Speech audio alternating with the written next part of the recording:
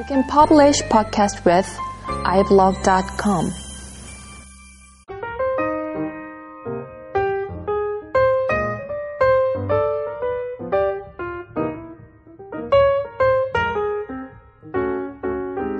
안녕하세요.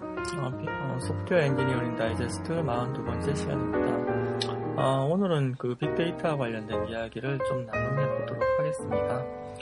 지난번까지는 그 프로젝트 매니지먼트 PM복 관련된 내용이 포함된 인포메이션 테크놀로지 프로젝트 매니지먼트 체계 관련된 나눔을 해 보았는데요. 소프트웨어 공학 자체가 상당히 이제 광범위한 분야다 보니까 스펙트럼이 넓죠. 상당히 넓습니다. 이런 주제 말고도 리버스 엔지니어링 이런 주제 상당히 재밌어요. 어쨌든 그건 나중에 이제 기회가 되면 또 다뤄보도록 하고요. 클라우드 아키텍처 관련된 이야기를 해보죠. 오픈소스 관련해가지고 어떤 것들이 있나 일단 한번 생각을 해보도록 하겠습니다. 일단 요즘에 이제 클라우드라고 하면 딱 떠오르는 게 이제 하둡이죠. 이 스토리지에다가 이제 분산 처리를 할 수 있는 환경입니다. 하둡을 실제로 설치를 해보면 IP 어드레스 특정 포트를 통해서 접근을 할 수 있습니다. 하둡 스토리지 파일 구조가 있죠, 아예. 그 파일 구조를 통해서 이제 파일을 이제 저장을 하고, 그 다음에 가져오고를 할 수 있습니다. 파일은, 트리플 방식으로 이제 저장이 되고, 그 다음에, 한 노드가 깨졌을 경우에 이제, 다른 노드가 백업본이 있기 때문에 큰 무리 없이 또, 돌아갑니다. 이런 하둡 시스템이 이제 스토리지하고 분산 처리로 기본적으로 깔린 다음에 요즘에 이제 또 이제 그 빅데이터 처리로 이제 또 그 각광을 받고 있는 또 오픈 소스가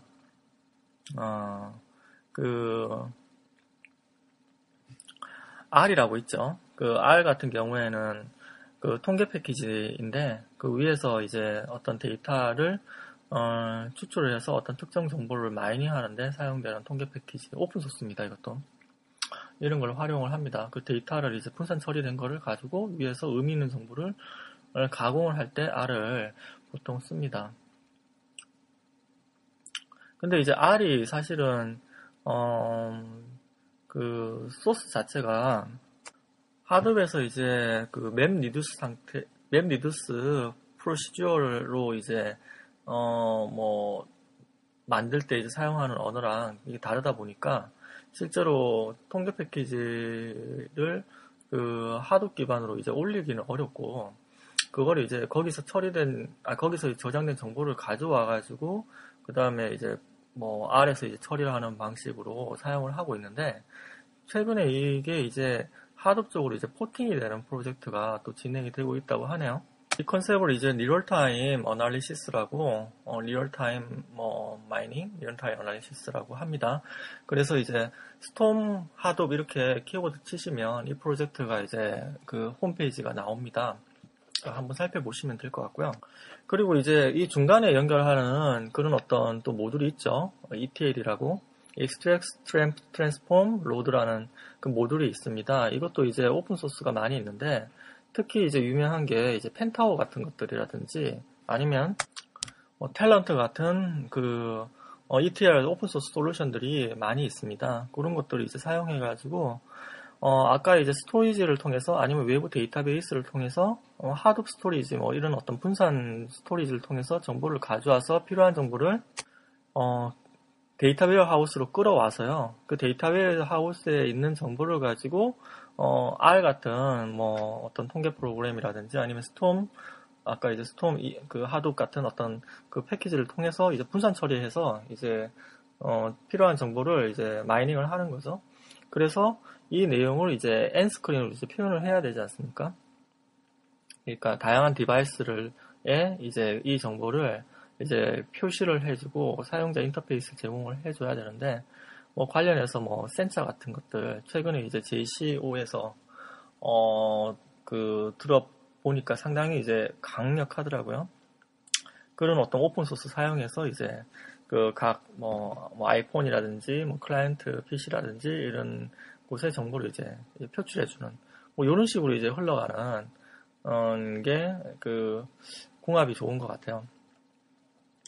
그 데이터베이스 같은 경우에는 아주 이제 빅데이터, 큰 데이터 같은 경우에는 오라클 같은 경우 것에서 이제 처리하기가 어려운 부분이 있으니까, 예를 들면 이제 몽고DB 같은 거라든지 뭐 아니면 이제 키밸류 값으로 좀 더 이제 신속하게 정보를 저장하고 이제 빼고 하는 그런 어떤 그 DB가 꽤 여기저기서 사용되고 있는 게 있더라고요. 예를 들면 이제 버클리 DB 같은 것들. 그거는 이제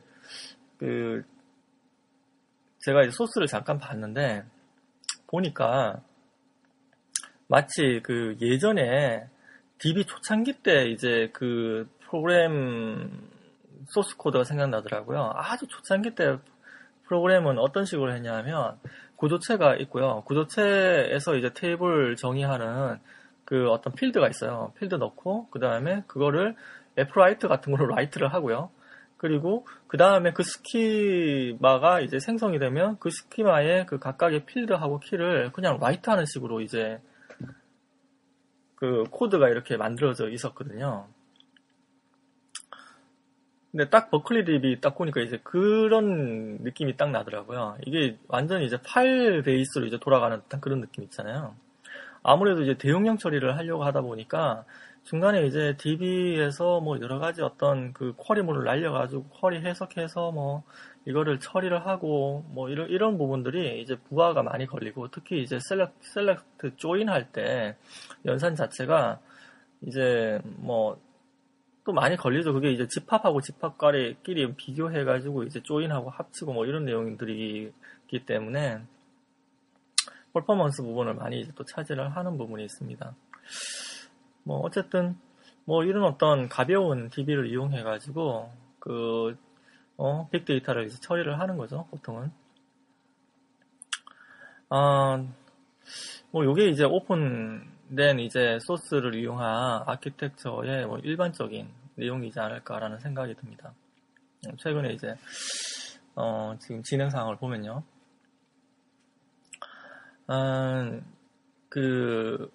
JCO에서 이제 발표된 이제 클라우드 쪽에 이제 뭐 하드 관련된 내용들을 이제 발표하시는 분 얘기를 들어보니까, 뭐 나름대로 이제 뭐라고 해야 되나요? 최근에 이제 클라우드가 무엇인지, 그 다음에 클라우드 아키텍처가 무엇인지에 대해서 좀 사람들이 인지를 하고, 그 클라이언트가 이제 그런 것들을 요구를 하고 있는 상황인 것 같아요. 근데 아직까지도 이제 클라우드하고, 그 다음에, 웹하드하고, 그 다음에 이제 그냥 DB 서버하고 구분을 못하고 이제 활용을 하고, 그거를 이제 이렇게 포장을 하고, 위장을 하는 그런 어떤 프로젝트들이 있는 것 같습니다. 아직까지도. 그리고 이제 빅데이터 처리라고 하면, 빅데이터 처리도 똑같이 이제 이런 그 컨셉으로 이제 가는 그런 어떤 좀 문제가 있는 것 같아요. 이게 실제로 이제 빅데이터를 빅데이터 플랫폼으로 간다든지 아니면 클라우드 플랫폼으로 간다든지 하면 이게 할 일이 꽤 있거든요. 그게 단순히 그냥 어디 스토리지 분산형 스토리지를 사가지고 붙여버린다. 그러면 이제 빅데이터 처리되고 이제 클라우드 처리되는 게 아닌데도 불구하고 그런 식으로 이제 프로젝트를 하고 있는 경우가 꽤 있죠. 어쨌든 오늘은 이제 클라우드, 특히 오픈소스 기반으로 해서 빅데이터 처리를 하는 아키텍처에 관련된 이야기를 좀 해보았습니다. 최근에 관련된 어떤 레퍼런스라든지 서적들이 늘고 있어서 시간이 있을 때 한번 이렇게 설치해서 시도해보고 하는 것도 예전보다는 상당히 이제 쉬워진 것 같습니다. 다음에 좀 더 재밌는 이야기를 가지고 찾아뵙도록 하겠습니다. 감사합니다.